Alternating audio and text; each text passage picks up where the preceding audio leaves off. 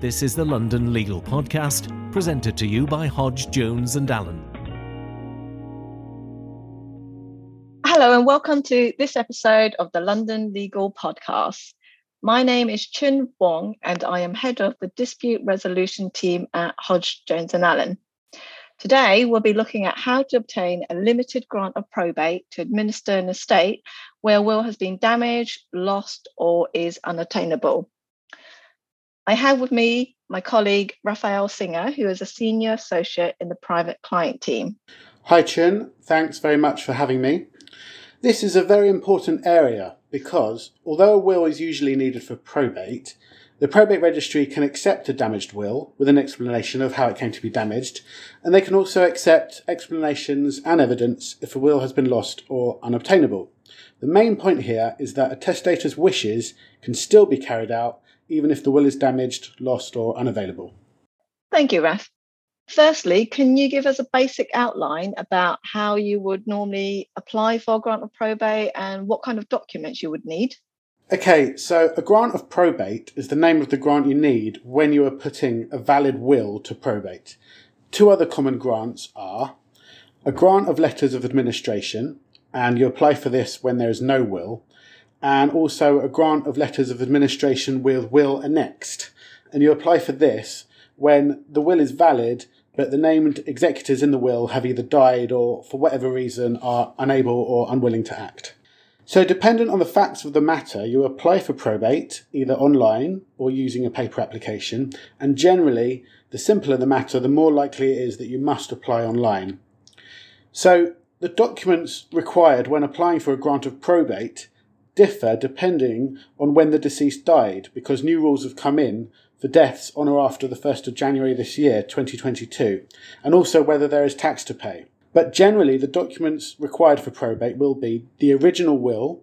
For a taxable estate, you will need a special receipt from HMRC to confirm you have submitted the tax return.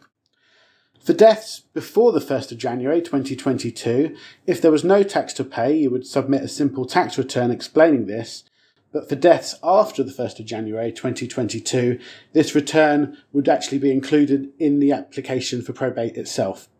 You would also need the actual probate application, and you would also need any other evidence that would confirm why a named executor in the will isn't applying for probate. For instance, a death certificate, if that executor has died, or a deed of renunciation, if that executor is renouncing their title, or a confirmation that they have had powers reserved on them.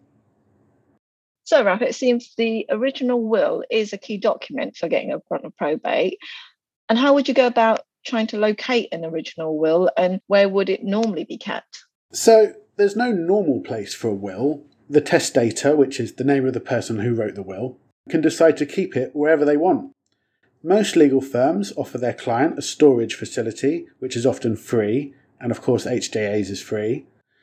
The first place to inquire then is with the firm that drafted the will, if the solicitor's firm did draft the will. You should also, of course, failing that, check the testator's personal papers and belongings.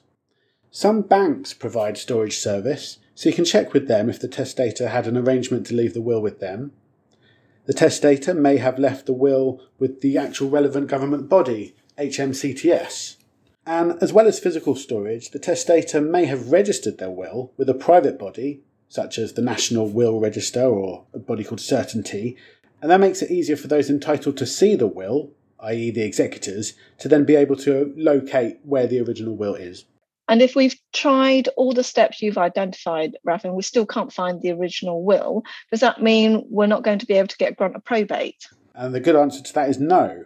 You still can get a limited grant of probate, and the word limited here means that it's limited until the original will or a more authentic copy of the will is found. My understanding is that in order to apply for a limited grant, an executor would need to apply under Rule 54 of the Non-Contentious Probate Rules 1987. The application has to be supported with an affidavit or a witness statement which sets out the following. So A, the will's existence after the death of the deceased. B, the contents of that will. C, which was duly and properly executed. And D, the accuracy of the copy, draft, or reconstruction. So In this scenario, who has the burden of proof and what sort of evidence would be useful? The burden of proof is fairly and squarely on the executor or the applicant. And they have to prove on a balance of probability that the will was validly executed, the will had not been revoked as at the date of death, and that any copy will was a genuine copy of the original will as executed. Useful information in support of an application would include things like a copy of the executed will, evidence from the attesting witnesses, evidence from the solicitor or firm who drafted the will, family or friends who can confirm the relevant facts, and also efforts that you've made to try and locate the original will and why the original will is no longer available. Can you explain what the presumption of revocation is? It's when it's known that an original will was in the possession of the deceased, but then cannot be located after their death. So then there's a presumption that the will has been destroyed with the intention of revoking that will. And this would mean that probate would then have to be granted on any earlier original will or the rules of intestacy if there is no earlier will. Can you explain what happens when there's not even a copy of the executed will? In those instances, you can still apply for a limited grant of probate if you have a draft and you can prove that the draft reflected the deceased's intentions and their instructions. Ideally, you want to be able to show that this was the final draft which was sent to the deceased for signing and the final version of the signed copy. As a last resort, you could also apply for a grant of probate if you are able to reconstruct the terms of a will. So, for example, if someone had gone to a firm of solicitors and given instructions on what they wanted in that will, but a solicitor hadn't got as far as preparing a draft will, for example. It's quite clear, though, that you'll need to spend time and money in this process, which is likely to be even more difficult if it's contested by other parties. So, Raf, to wrap things up, are there any practical tips for our listeners in order to avoid some of the pitfalls we've just spoken about? Yeah, I think it's really important for a testator to let their executors know where their last will is, because the last properly executed will that they make is going to be the only one that matters. They don't need to show the executors the contents of the will, but they can tell them which solicitor's firm it's being held with, or they can tell them it's been registered with this private body like the National Wills Register. It's really vital to avoid as many complications as possible during the probate process, because this will keep costs down that would otherwise have to be met by estate funds. Thanks, Raf. I hope our listeners have learned a thing or two in this podcast and can take away some practical pointers when it comes to managing their own wealth and affairs. Limited grants of probate are also useful in other circumstances, especially when there are disputes over an estate, but that's probably for another time and another podcast. Be sure to follow Hodge, Jones and Allen on Spotify and on social media so that you can keep up to date with our podcast and all aspects of the law. We also have a blog on this topic with more details and advice which our listeners may find useful.